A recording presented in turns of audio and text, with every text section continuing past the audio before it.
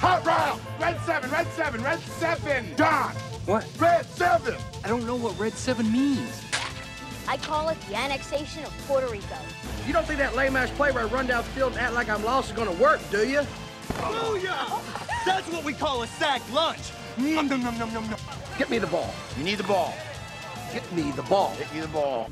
That's gonna make the difference between winning and losing. Between living and dying. Welcome into 11 Personnel. Nick Roush and Adam Luckett here to talk about Kentucky's upcoming matchup with NC State in the Tax Slayer Gator Bowl, the 2021 edition of the Gator Bowl. And Luckett, since ESPN became the controller of all bowl games, I get really thrown off by like dates and stuff. I felt like this first happened in, I guess it was Kentucky's first bowl run with Brooks when they really started doing it a lot. And you started seeing a bunch more bowl games, but they would have one, like there was two, they played the Music City Bowl in the same year twice because it like straddled that weekend where it was like, oh, well, we'll just play January. It makes it very confusing for me to suss out, but we know that this is the end of the 2020 season. So I guess the 2020 Tax Slayer Gator Bowl. Yeah. NFL Sunday messes it up too.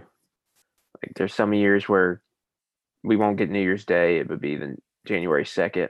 Mm-hmm.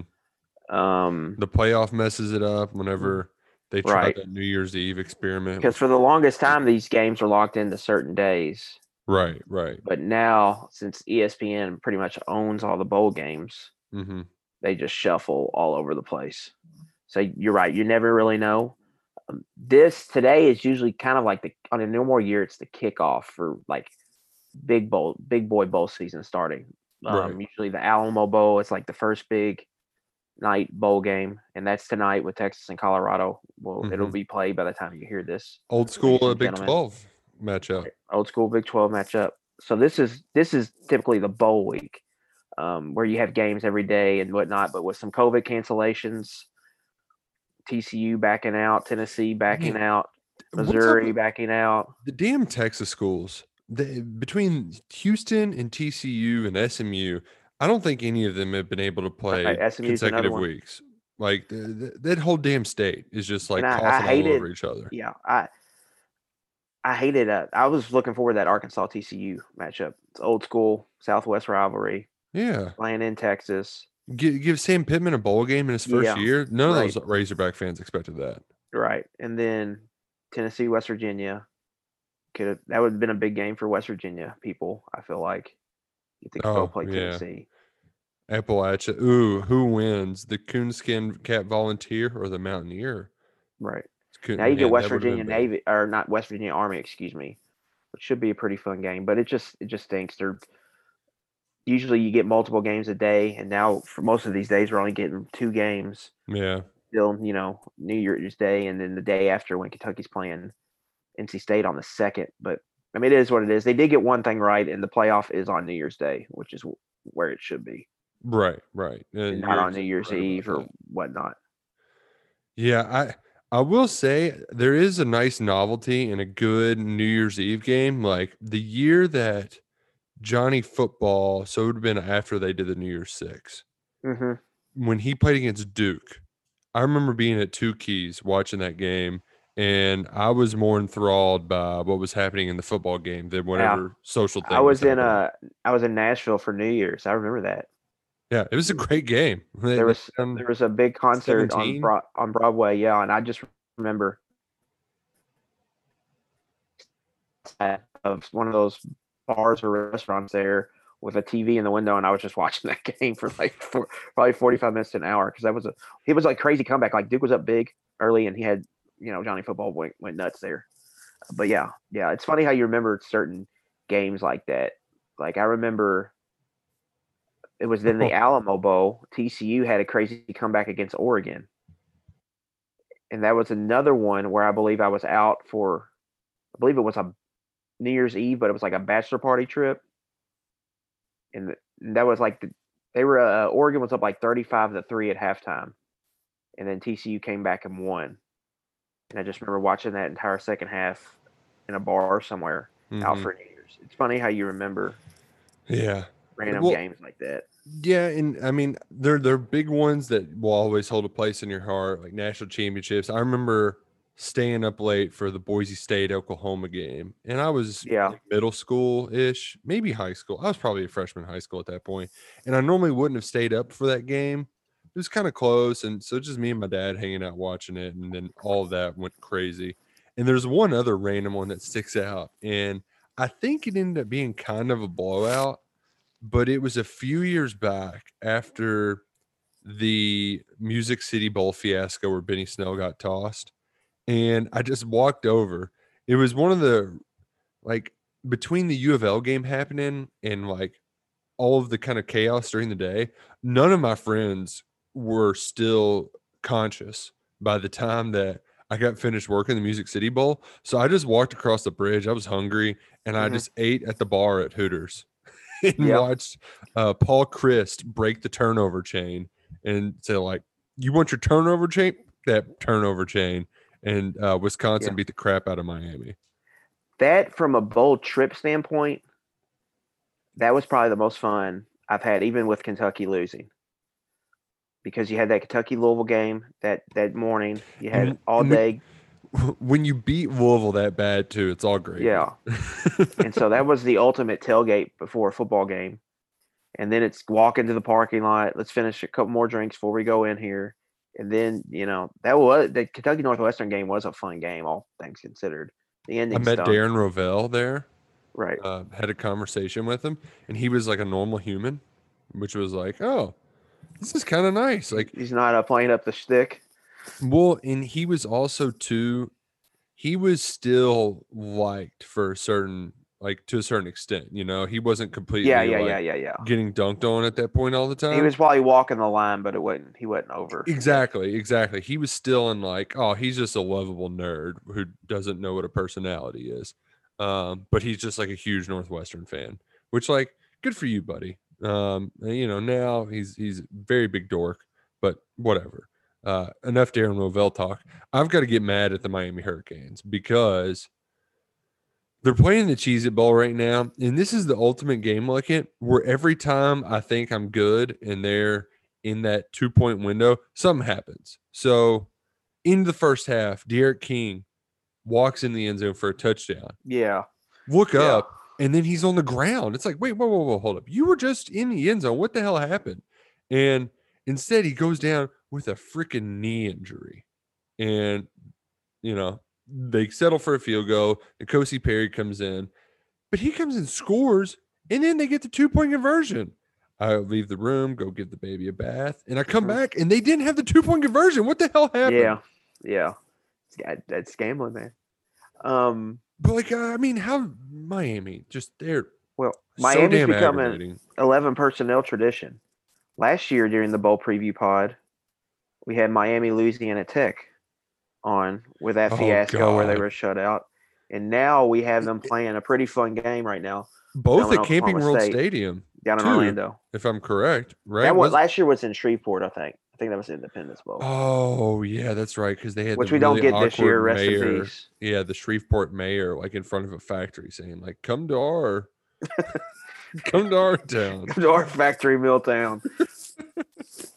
Yeah, and like, that's another thing, too. I know we got, like, a Camellia Bowl on Christmas Day that, like, I was just like, what the hell's happening right now? Like that. Yeah, I loved it. We had it on at the house. I loved it. That was one of the better sporting events of Christmas Day, too. NBA basketball, that was garbage. I mean, I don't think there was one game within that was decided by single digits. The NFL game was, I think, the day Kamara scored. It was fun to watch, NFL game.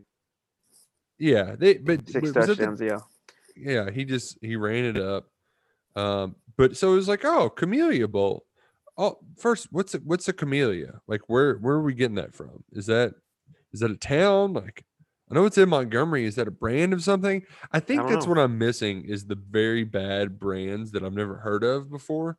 Yeah, that are sponsoring bowls. You get one tomorrow.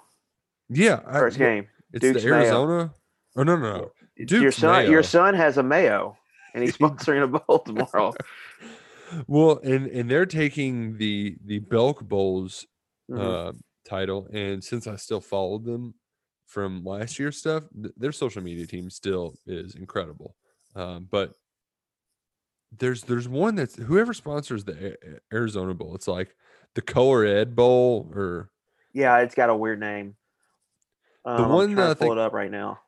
I think the one that I enjoyed most was the Bahamas Bowl that was sponsored by the Industrial Park Right, in yeah. Chicago.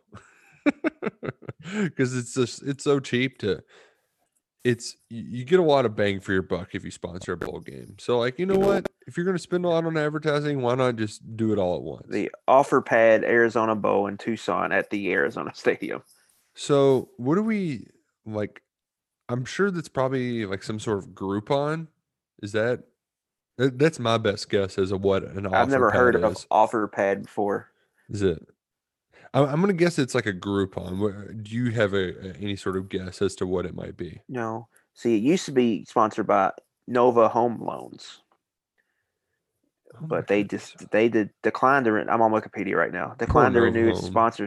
sponsorship. OfferPad doesn't even have a Wikipedia page, so What offer pad? What is? I'm not sure what that is. I mean, the easiest way to sell your home, offer It's a pad. real estate agency. Jesus, never would have guessed that.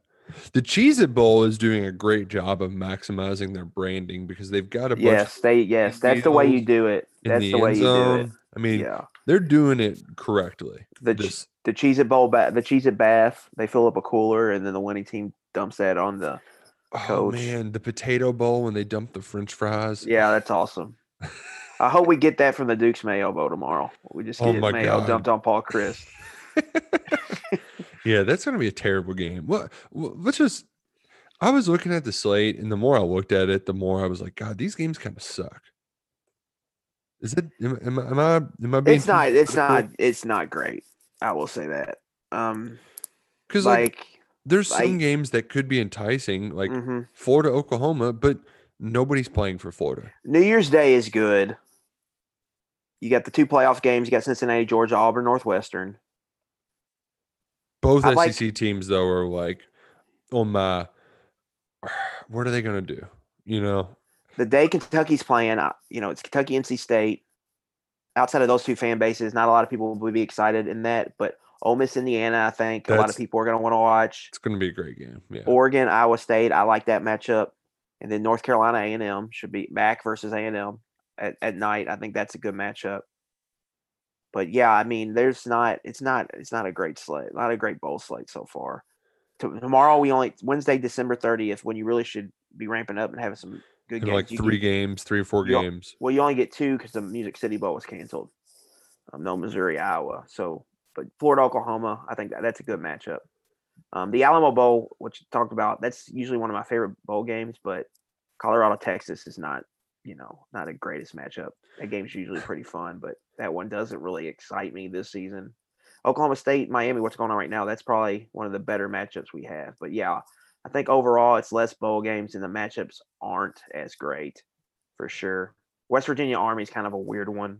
I think that's that could going to be a be good game. Yeah, I think that's going to have a ton of points just because Army people aren't ready for that triple option. They go up and run it up, and West Virginia, they Neil Brown can put up some points, so that one should be fun. I'm worried with. So you had all the Florida opt-outs, which I'm look at it. Am I weird that I'm kind of worried about bowl games because De'Aaron King, he's one of those guys who decides like I'm going to be the guy, and you know what that storyline's going to be too. Oh, it's going to be awful because his family's been through enough crap as is too. Yeah. With his dad dying, his mom had battled cancer this year. Like that would just be awful. And then to add to it, I read a thing today where somebody kind of broke down, like, well, what if there was just a group of 5 playoff? Because if you had, I tweeted about it last week. Just how, like, I did if they did top 16, like some of the matchups in there would be pretty fun, and they could own the month of December leading into some of the bigger bowl games. Well, and the way that they put it, if it was just a four-teamer with Coastal, Liberty, BYU, and Cincinnati this year, the big reason why you would do that is for the TV money. And those schools, even though they're good, fun games that people love talking about, and it's on game day and it's great stories, people still they tune in to name brands. And Yeah, no doubt. in ratings in general this year, I'm hoping it's just an anomaly because all of these bowl games and all of the kind of having 40 of them or whatever it is, they're driven because of ratings. They're some of the most watched things that on television, anytime, anywhere. And I worry that, like, okay, if they don't bounce back next year, I'll worry what's going to happen because sports ratings are down across the board, and that it makes me worry that the bubble is going to burst. I mean, this applies to all sports like it. I think it's just some COVID, mixed with fatigue and a bunch of sports happening at the same time and getting out of our routines. But if it doesn't bounce back, then I do worry that between that and just the insane amount of opt-outs that our bowl game fun is going to lose a lot of its luster. Yeah, I mean, the playoff in a way killed it because it's just taken over. I don't really know what to think about those ratings because I know that was a big thing when the NBA was going on. Some people were bringing that up, but I mean, it's down for everybody. But it's also the weirdest season ever. Right. Like it can be hard to watch some of these games, without a crowd. Like watching college basketball has been really weird this year. It sucked, yeah. And even NBA too. I think that's the NBA not in the bubble regular. That's the one I think you notice the most of the crowd not being there. Not necessarily baseball or college football or the NFL, but that it's really weird watching them play kind of in an empty arena. I haven't even watched an NBA game. I guess I had it on in the background, but I hadn't even noticed it. I love the bubble. The bubble is probably the most I've watched the NBA in forever, and that was the heart misses sports kind of deal, and it was on all the time. So it's like, of course I'm going to watch it. But, I mean, you're asking me to watch other sports when football is happening, and it's just, come on. Yeah. It's just so it's just different.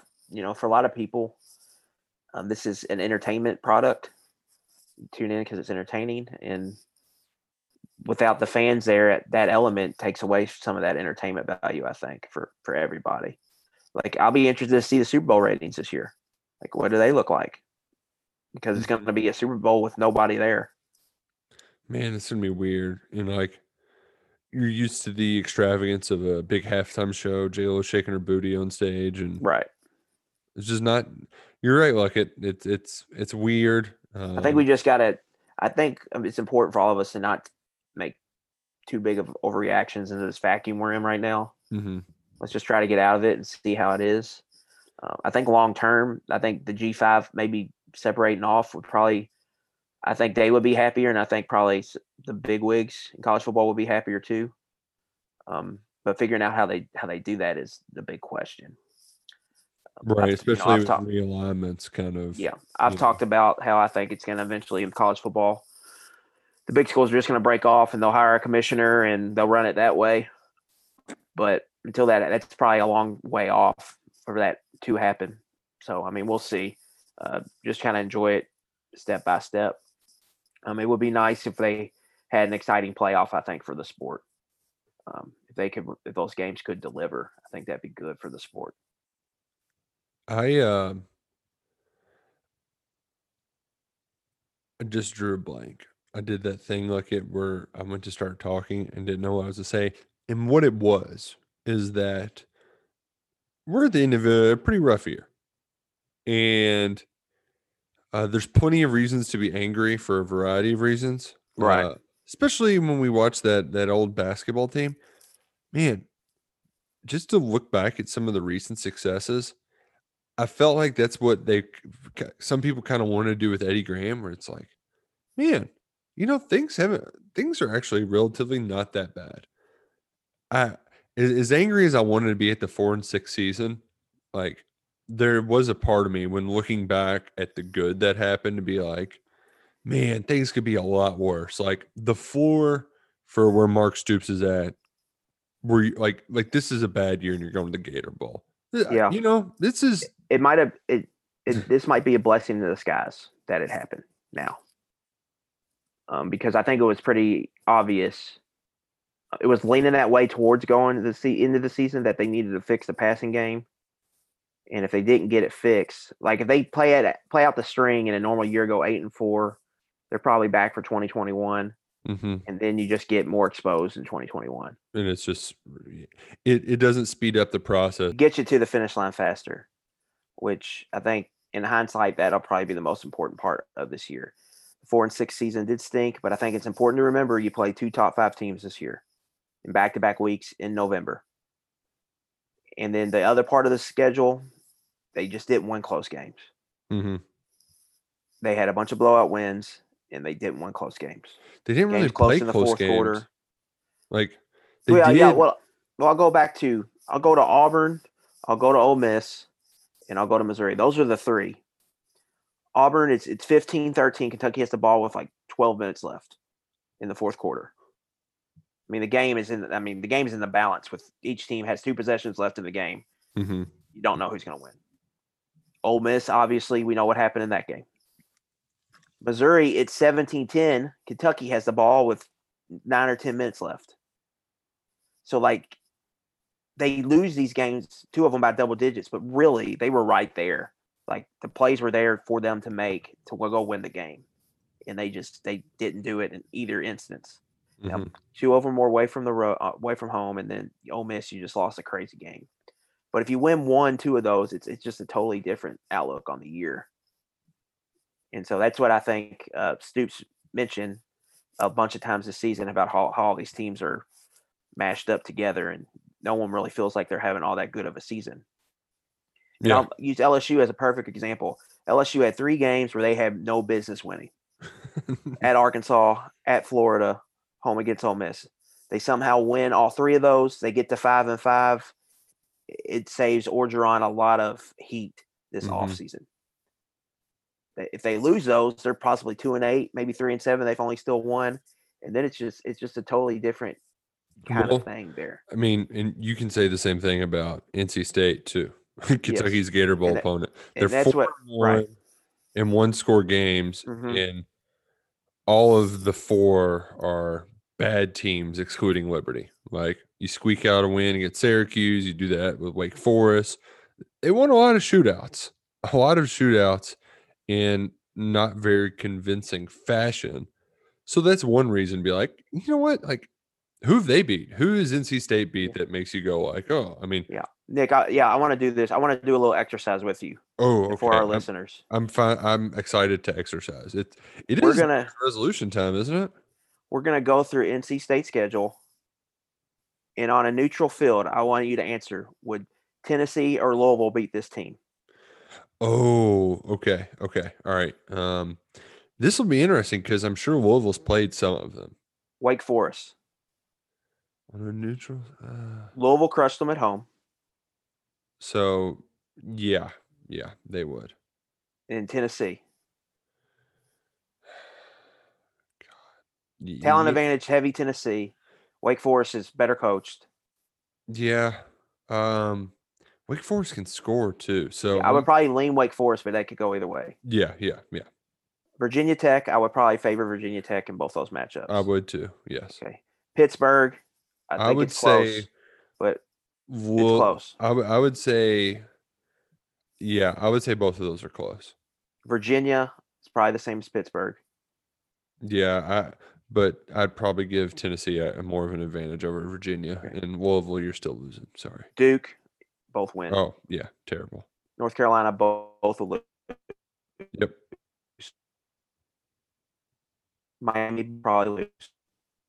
Probably. Florida State, both will win. Right. Liberty.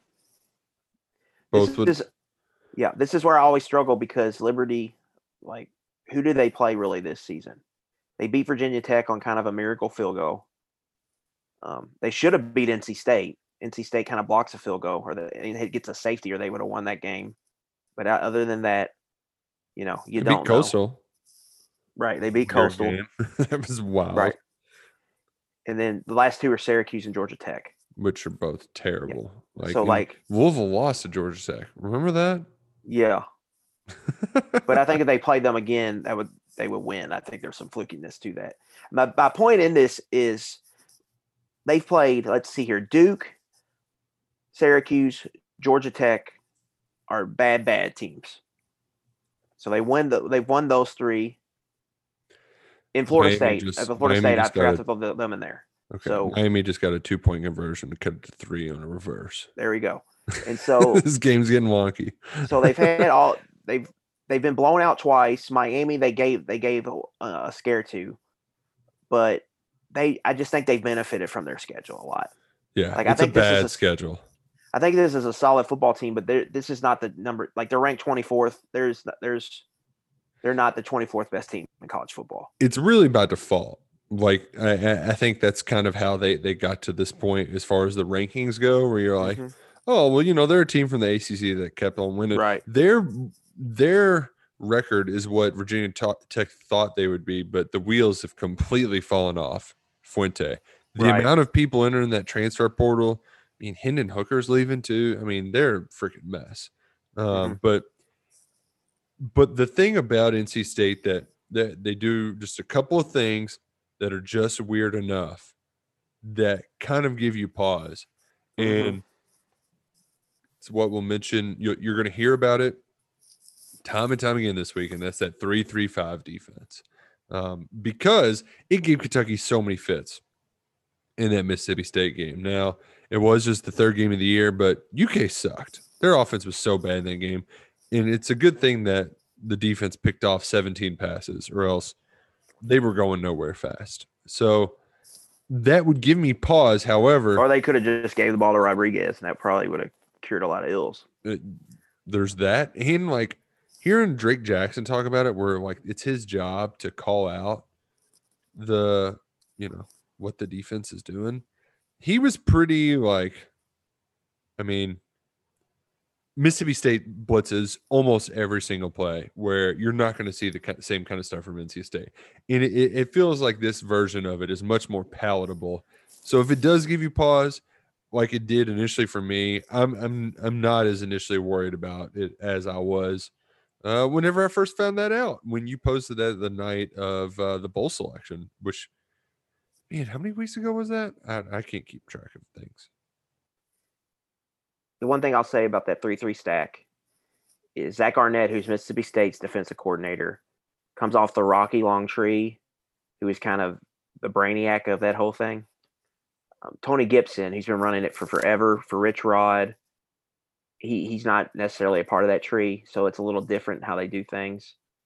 It's not as much confusion. It's probably more of that old school, like little league defense, where you slap them on the butt and it tells you to go one way or the other. But it's, at its point, it's trying to create confusion, and it wants to get you behind the chains. That's the biggest goal. So they're really willing to give up some yards to cash in on some negative plays, and that shows up. What they rank 6th, I believe, nationally in tackles for loss. Yeah, pretty The two good. inside linebackers are awesome, making plays all over the field. Peyton Wilson is really, really, really damn good. He's one of their highest rated recruits. He's playing like an NFL guy. They've got a nose tackle who's might be the best nose guy in college football. And Lee McNeil is really going to be an interesting matchup for Drake Jackson because he's going to keep a center and guard occupied at most times to free up those linebackers to run around and make plays. And then they're good on the defensive line. They've gotten production from all those guys. And they protect what is a very young secondary and probably not very talented secondary when you look at some of the recruiting rankings. So really, when I look at NC State, Dave Doran entered this COVID hit. That might have changed with COVID. He brought in 2 coordinators. He promoted Tony Gibson, the defensive coordinator. He brought in Tim Beck at offensive coordinator. And those dudes, they have made the biggest impacts on this team, I think. Just Gibson running this new type of style of defense, and it's really being successful. And then Beck they've had quarterback issues. They've got a guy playing now named Bailey Hockman, who, for all intents and purposes, has a rag arm but they're still finding ways to get productive play from him and getting chunk yards, which is really a huge testament to Beck in how he's designed this pass game. So I think they've gotten really good. I love the rag arm. Like the rag arm? It's like you're trying to be nice, but you're like, he just got a rag arm. Yeah. We used to talk trash at like baseball games. You've got a noodle arm, right? Noodle arm. It just reminds me of the wacky inflatable guys, you know. Mm-hmm. And I can just imagine one of them trying to throw a football every time I hear it. So I think just their coordinators have done a really good job. As a team, they found ways to win some close games, and a lot of coaching goes into that. Now you do need some fortuitous bounces, but you have to give them credit, and they got a chance to finish in the top 25. It's going to be Dorn's maybe his best season there in Raleigh. I mean, he's been there since Mark Stoops was hired at Kentucky, so you have to give them credit for getting to where they are. If you look at the talent rankings, like in the composite, I think Kentucky's 26th. NC State's right around 33, 34. So pretty, talent's pretty close. Pretty even. And then when you look at the metrics too, the line being at UK minus 2 or 3 or wherever it is right now. Yeah, that just tells you what they think about the ACC and the schedule they played. And that all kind of adds up. The one thing that I am kind of excited for that got me a little fired up for this game was talking to Drake Jackson today. And I asked him about going up against McNeil, and his kind of tone of voice changed. It was like oh yeah. And he just rattled off some of the guys. He's like, I loved going up against Jeffrey Simmons, loved going up against Javon Kinlaw. Like those are the kind of matchups I live for. And he had this like, I'm going to murder somebody and you're never going to hear about them ever again kind of tone about it. So I have a feeling he's going to put some of his best tape out there just for this game. It's got me excited for it. And I think another thing to get folks excited about is Josh Ali today. Sounds like this won't be his last game as a Wildcat. Yeah, I don't think we should be surprised by that either. No. Especially with the new Cohen hire and the type of receivers the Rams use. Yeah, kind of fit the description of Josh Ali. Fits the bill. So I think that makes a lot of sense. And I think he's a guy, if he didn't want to play at Kentucky next year, he was probably a guy that was going to transfer somewhere. Yeah. I don't think he's really looking at the NFL. I think another year would really suit him. He didn't redshirt, so it's only going to be his fifth year. Yeah. So that doesn't surprise me. I think that's good. And I think we're going to find out some more here coming up. Yeah, I think there's going to be a handful that'll come back. I'm wanting to dig in to see if there's anything to Bohanna or not.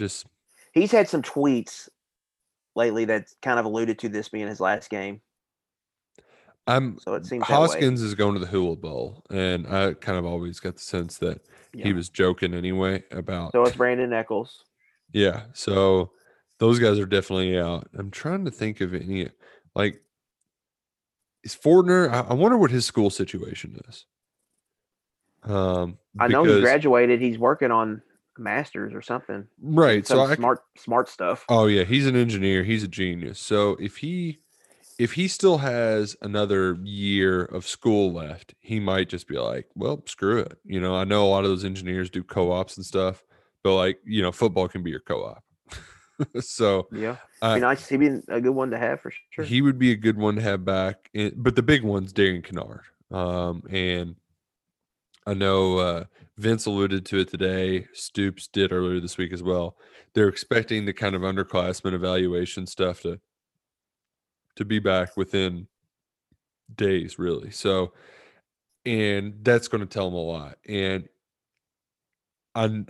they've kind of hinted at it like it. They're like, we've had a lot of guys who they can really move up the board.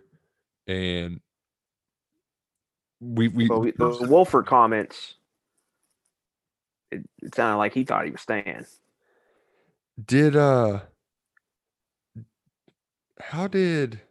had to read it between the lines a little bit, but yeah, and I wasn't. It came off as he thought he was because he said something about how he needs stuff to work on, or that we got Darian Kennard coming back, or it was having to come back or something. I was like, you could have up to who I don't know if it was me or Derek or whatever, but you could have up to as many as 4 people gone. It's like, well, if Kennard comes back, he kind of snuck that one in there. So that one would be huge. And maybe they're telling him like, dude, just come back and prove you can play tackle. Don't be a guard. And I think that would suit him running that outside zone stuff, Their track record on these types of things too. These guys usually come back to school. Right. Josh Allen. Really, Boom is the only exception, and he just he surprised everybody. Yeah, but that Boom was different because he wasn't getting drafted. He was 7th, 6th round at best. Right. Like Kennard's getting drafted. I mean, he's getting picked. Like Josh Allen, if he came out, he was getting picked. Mike Edwards, if he came out, he was getting picked. It was just a matter of when or where. Right. And then like let's look at Lynn Bolden last year. Like it was a no doubter. Even Stoops came out and said like he's done kind of thing. Mm-hmm. There was where Kennard, there's a little bit of doubt there. I think it's because they know that they can probably get him into the first round with another year. Man. I mean, hell, how many different All-American teams is he on right now? Right. It's just another year of work if he keeps getting better like he is. And the thing with Kennard, you can sell on it next year is you're going to be in more traditional pass sets with this offense. The scheme we're bringing in is an NFL scheme that a lot of teams use.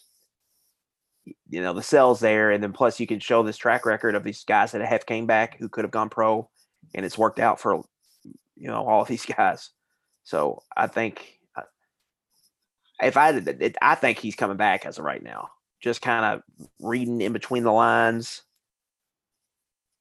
he's in this weird no man's land of 2nd to 3rd round kind of area. And like, is that really what you want to do? They don't really know his position. Like some people probably think he's a guard right now. Dane Brugler thinks he's a guard right now. Mm-hmm. Some people think he's a tackle. So he could come back and prove that he can play tackle. It's just an interesting spot. And if he wants to be a first-round pick, he needs to prove he can play tackle because you don't take guards unless they're Quentin Nelson in the first round. Yeah. So, I think there's a lot for him to come back. And he's a true junior. It'll be his 4th year. I just, he lost his offensive line coach, and that's obviously a big deal.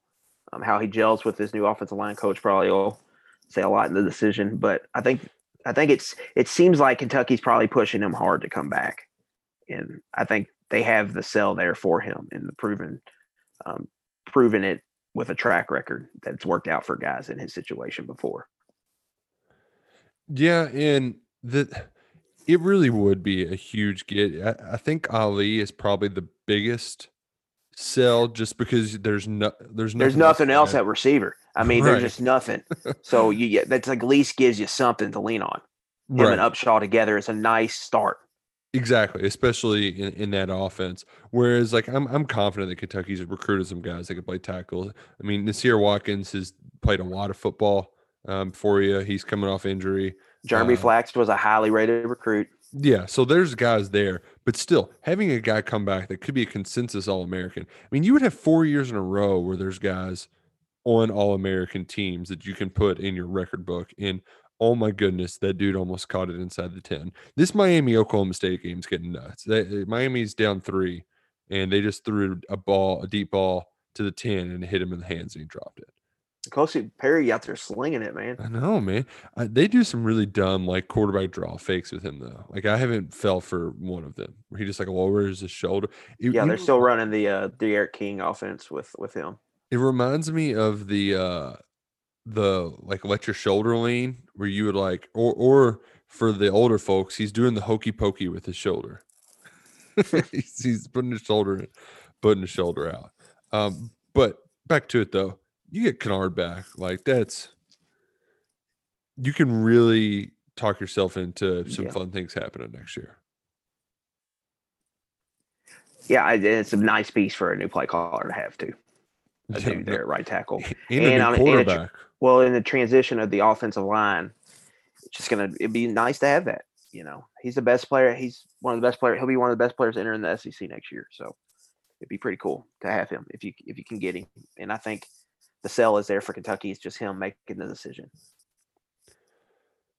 But I would imagine that would come, within a few weeks. Ali's going to make an announcement official after the bowl game. I'm sure you'll see a rash of those. One other person I'm curious to, I mean, he's a fifth-year guy, but just haven't heard a lot of Boogie Watson stuff. I felt like no, he was never mind. He was tweeting stuff about being thankful playing for Stoops, but he had a post saying thankful for this guy for the great 5 years or whatnot. 5 years is a long time. Like those guys, like for getting a guy to come back for a six is a pretty hard sell, I think. Stuff just got unplugged. You are who you are after 5 years. There's not much right growing to do, in my opinion. Speaking of growing, this has nothing to do with growing.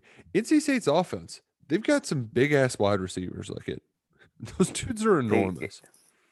And 2 big ones on the outside. And you lost your big corner with Kelvin Joseph. Like he's the kind of guy that this is a great matchup for him to pad his stats and look good for draft. And I know, he's boss man fat, but dude, what is going on? I'm having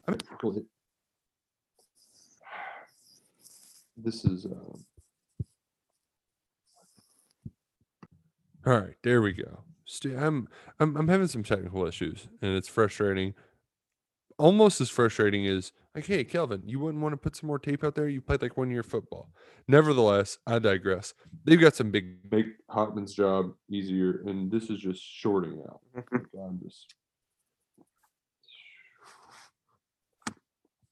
You're all over the place. Yeah, it's just it's how we're 2020. We're in 2020 with some technical difficulties. Some chaos in a Cheez-It Bowl.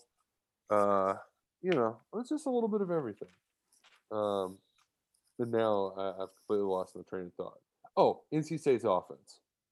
They got big receivers, and they got a guy named Bam at running back. Really like the Bam at running back.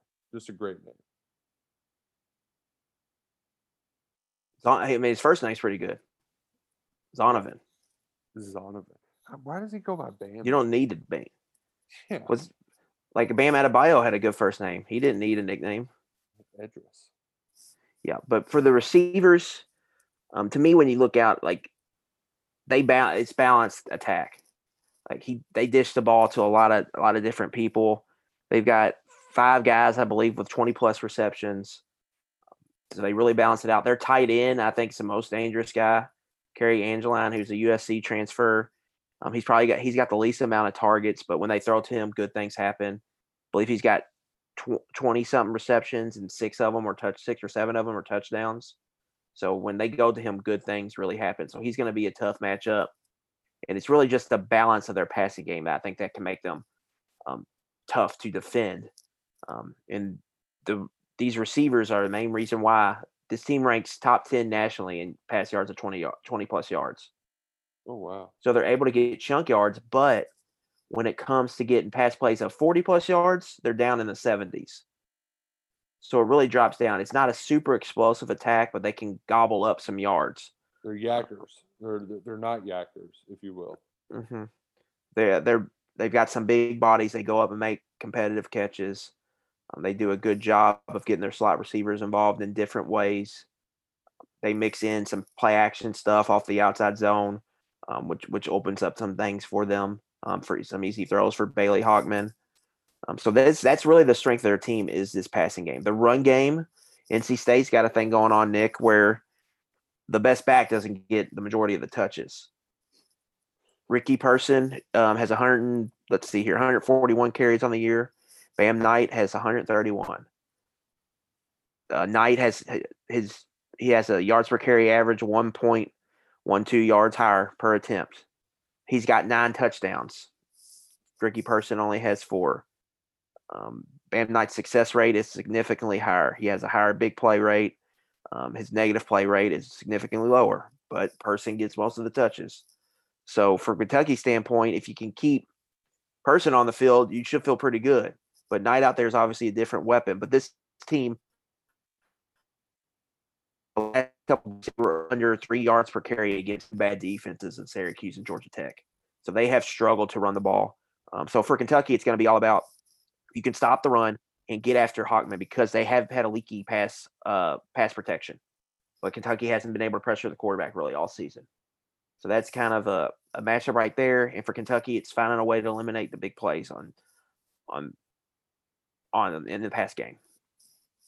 And so this is a good attack. It's not a great attack.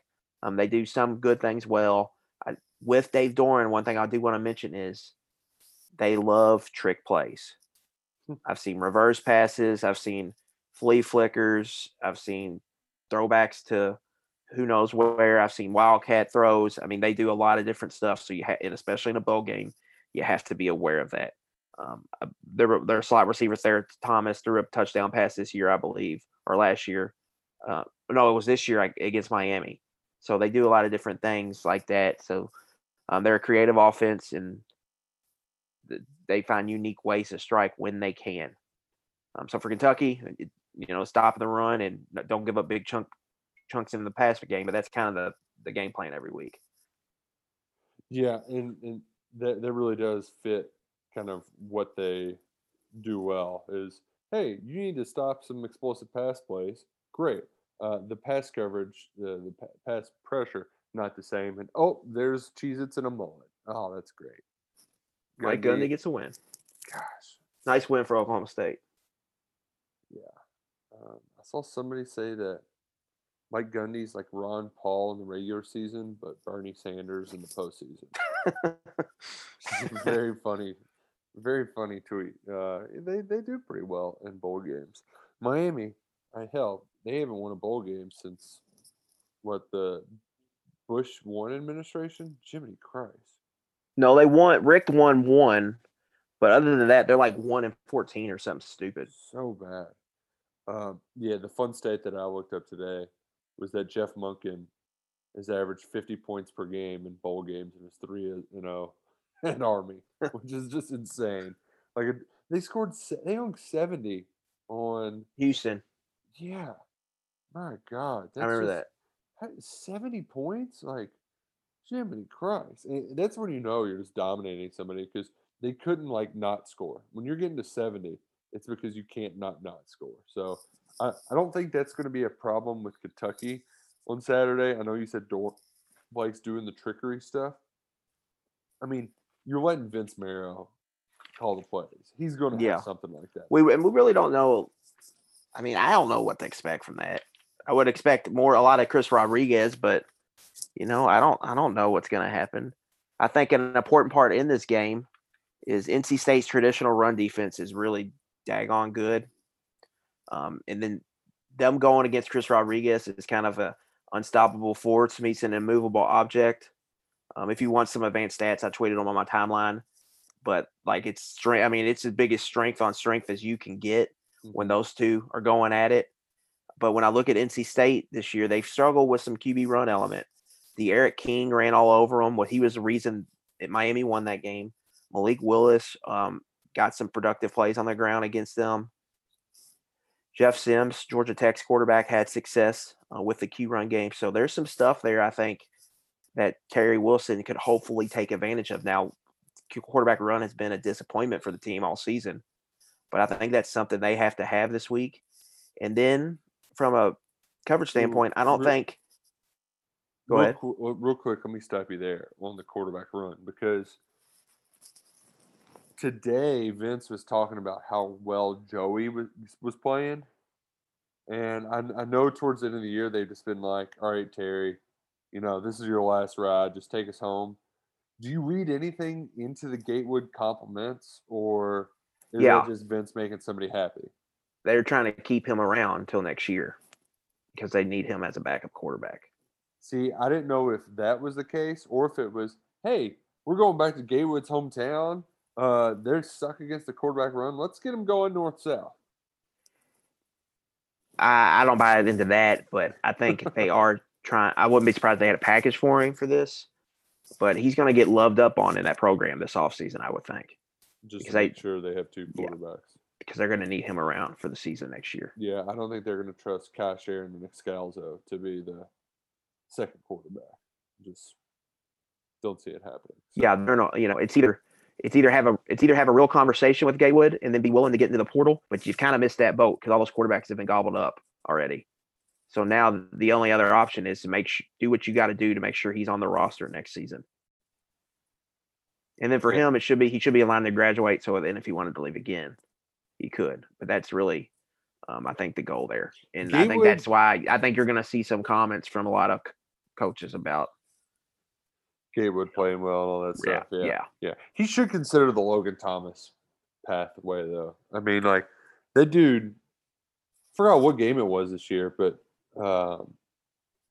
hell, it was a game against my Steelers when he, like, single-handedly beat Pittsburgh. Former quarterback is leading receiver as tight end. I mean, like, that's perseverance. The whole, like, I get how the whole asking a black quarterback to change positions, there's like it's loaded language, and you're judging all that. But I mean, Logan Thomas shows you that, like, if you're willing to adapt and you're a good athlete, like, you can find a home in the NFL. And Gatewood, he might have to look in the mirror and have that conversation one day.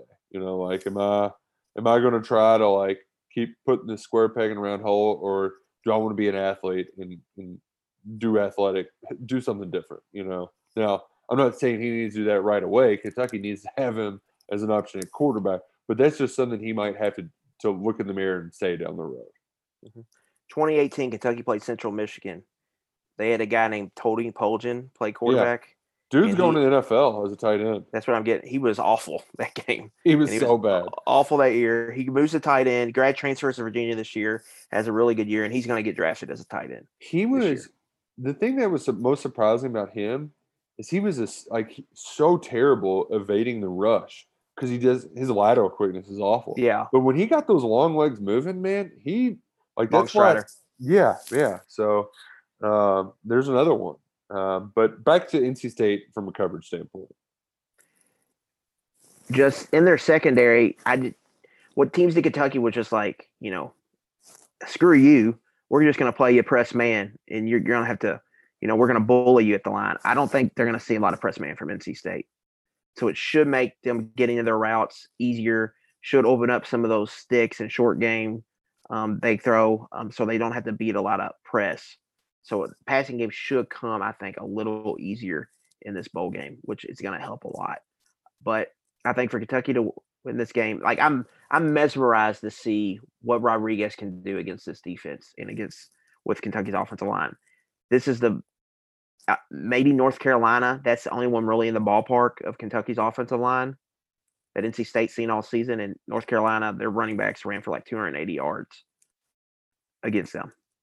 So, like, how does that play out? Did North Carolina State benefit on this weak schedule with a lot of bad offensive lines, some not very good running backs, or is their defense kind of the real deal? I think that's a fascinating thing to watch in this game. It's one thing I'm really going to look forward to watching. And Kentucky doesn't really give up a lot of, they've avoided non-sack tackles for loss for the most part outside of the quarterback run game. And can they lean on NC State to create some things? And then just what does the Merrill offense look like? How many crazy trick plays do we see? What do they try to do different maybe than they've done? There's just a lot of unknowns from Kentucky's side.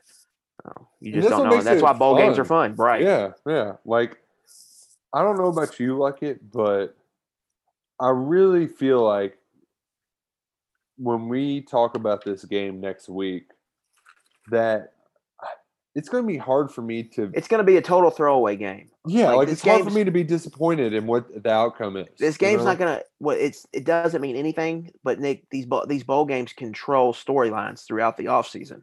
Yes. Like, people talk them down, but these are big games. Not necessarily, I think, for the players and coaches, but just for the fan base and how they're seen in a public light. These things carry weight.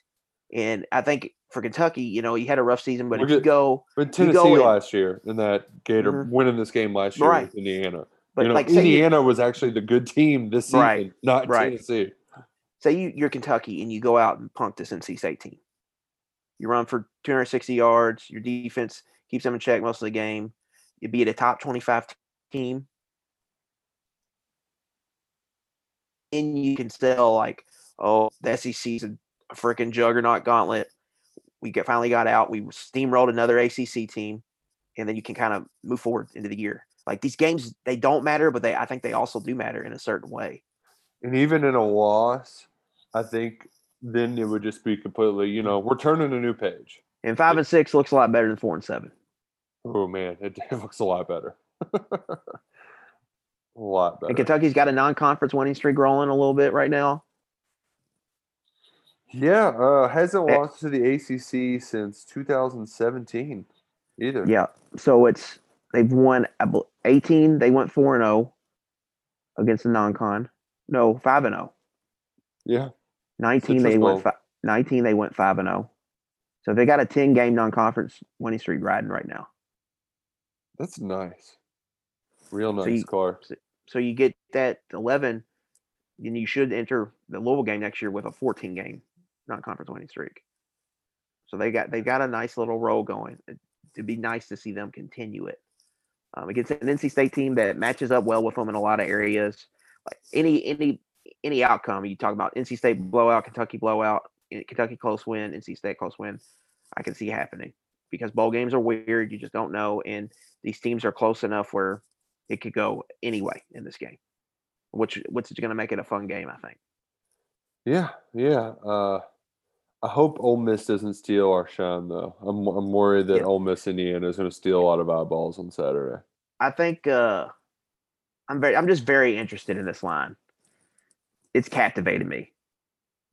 Oh, it's gone back and forth.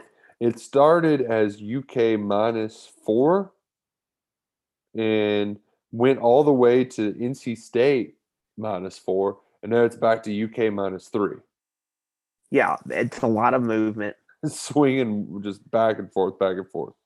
It tells me Vegas really does not think very much of NC State in that schedule. The Wolfpack. Man, Dave Dorn, too. I felt like Mangus liked to make a punching bag out of him for the longest time. And yet he just keeps hanging around. NC State, we could get into this. They're a program that probably should do better, but they don't. Hell, they had how many starting quarterbacks in the NFL at one time? I mean, right now they've got at least 2, Rivers and Ryan Finley, Brissett, and well, that's 4 then. Russell Wilson and Russell Wilson, if you count him, yeah. And Phil Rivers. I guess they've got 2 NC State on the Colts. And a competent NC State, really a competent NC State or North Carolina is a death knell to South Carolina. Oh, I love it. Because if they're in there mixing, like with what Mac's doing right now, that's another thing no one talks about with South Carolina. Like if he's doing what he's doing, like South Carolina needs to steal players from North Carolina. Right. Now Mac's just locking down the state, like, and if he's doing that, you're really hurting if you're South Carolina. That hurts NC State too. I really want Chris Mack, or no, I said Chris Mack, Mac Brown to beat Jimbo in that final bowl game. And it's mostly because you're kind of getting a Texas is back moment with that. Like, because Texas fans hate A&M. So they're going to be cheering for their old coach, but also being like, why the hell did we fire this guy? So I'm hoping that happens. I want it to. I'll really like that number, even though you don't. Yeah, you can suck it, pal. I really want North Carolina to pull that one away. But nothing else. I just want these games to be exciting because it's been, all in all, a pretty fun college football year. And right now I'm just watching Texas get stopped on 4th and 1. So, like, we've had some moments, even though they came in unexpected places. Like that Florida LSU game. Did not see that happening whatsoever at all. And that was incredible. So even though I opened this by talking about just being like, wah, wah, wah, I really think we're going to have some unexpected fun over the next few days. I want to live in a world where Oklahoma gasses up Florida in the Cotton Bowl. And Dan Mullen, after this great season, Just as enters it with 3 straight losses and a lot of what could be, what could have been, and couldn't get it done with a Heisman contender and some doubters going into. Oh man, I want to live it to me. I want to live in that because here's the thing about Oklahoma going in this game: they're getting that whole team back next year. Their defense is taking a jump. Like Oklahoma is going to be legit national title contender, in my opinion, from where I'm sitting next year. And this is kind of a catapult for them in their backyard in Dallas. I think that's a big game, and Florida's walking in there shorthanded, to say the least, with all their wideouts not playing for the most part. So I want to live in that reality where Oklahoma gasses them up, and then we get the takes on the Feinbaum show, because then all the they control the East, and it was a launching pad over Georgia. All that's kind of over if you end the season losing 3 straight games, especially too if Georgia, which Freddie he's ready to see Georgia quit. I think Georgia, like as much as I know your boy Desmond Ritter, Tiger Tech, whatever. I think Georgia having an offense, like they're another one of those teams that. Yeah, this is a launching pad for them for next year's season. It really is. Having JT Daniels back, so I'm very excited to have. You had fun, Florida. You missed your chance to surpass Georgia. I really want that to happen. Yes, let me live in that. Give me that reality. Because Dan Mullen just drives me insane. I just cannot stand the guy. He is going to end up being my Spurrier. He's about on that level for me.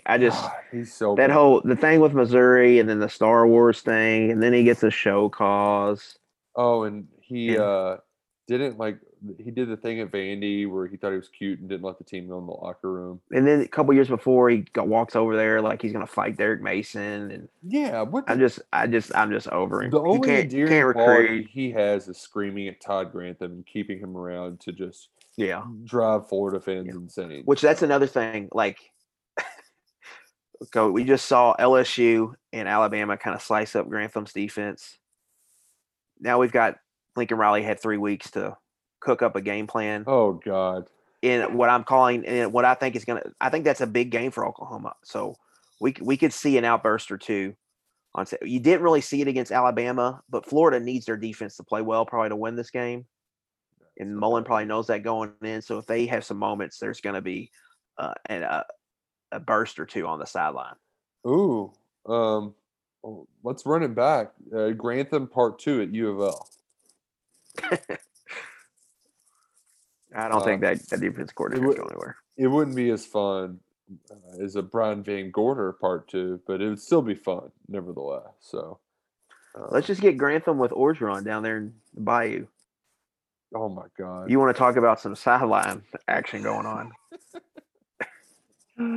Oh man, well, you talked a lot about at length how this game might unfold the Gator Bowl down in Jacksonville. You're going to be there. I will. Down here right now. Yeah. So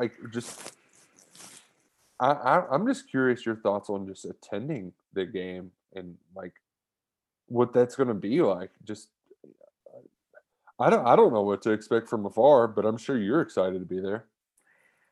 Yeah, the rain has kind of been teasing us all week. It keeps getting pushed back. It was supposed to rain Thursday and Friday. Now it's supposed to rain Saturday. Then the weather report today says it's not supposed to rain till afternoon Saturday. So that's something to watch out for, is the forecast as we move along. I covered one game at Kroger Field this year, but I didn't go to one all season as a fan. So I really don't know what to expect at some of these games. Well, what the atmosphere is like. You know what you can expect? Some ice cold Bud Light time. There's at least going to be that there.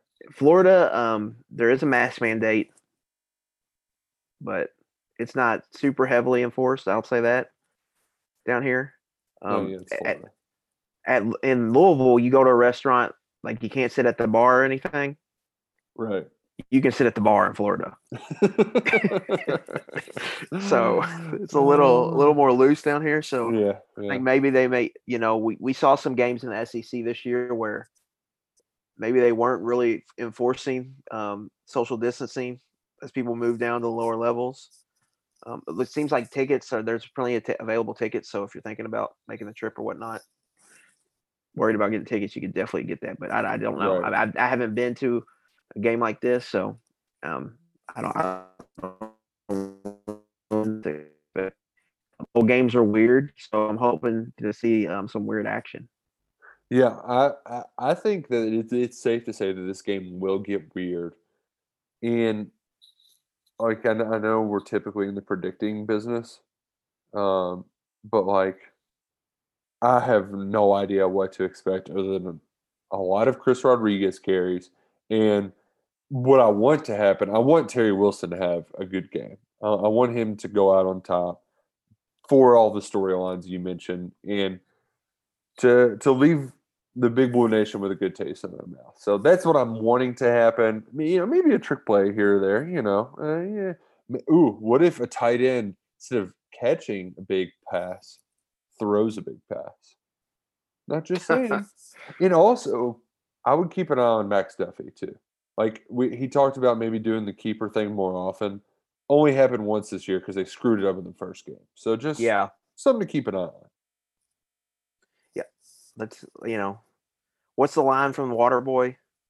Oh, last game of the year, can't hold anything back now. Yeah.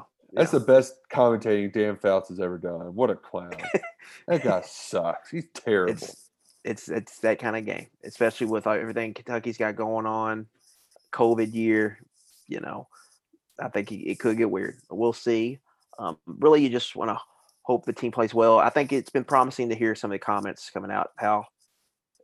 I think the word giddy's been thrown out. Yeah, joy. And you've heard multiple players talk about the importance of playing well in this bowl game because the season didn't go as they wanted to. So I think you're going to see a motivated Kentucky team. I think their heads are in the right place. Right. From NC State side, they're coming off a better than expected year. So, what's the motivation factor for them? You don't know. So we'll see. Again, like I said, I think it could go either way. I really do. I think Kentucky needs to get positive play from the quarterback position, but the game could go anyway here. Oh, man. And it's going to be a doozy. Saturday at noon. It's going to be a long day for the Big Blue Nation. You've got Cats in the Gator Bowl at noon, 6 o'clock, Kentucky, Mississippi State in Stark Vegas. So going to be a long day, and hopefully, like that doubleheader a few years back during the bowl game, the early game is a winner, so it's all gravy from here on out. What 7-game losing streak, huh? I don't even know what you're talking about. It was just a Gator Bowl. That's all we're worried about. So let's hope that happens and that we all have a very happy New Year at London. Amen, brother. All right, well, 2020, get the hell out of here. We'll see you all in 2021 after the Cats kick NC State's ass in the Gator Bowl. Until then, I'm Nick Roush. He's Adam Luckett. We appreciate y'all listening to 11 Personnel. See you next year.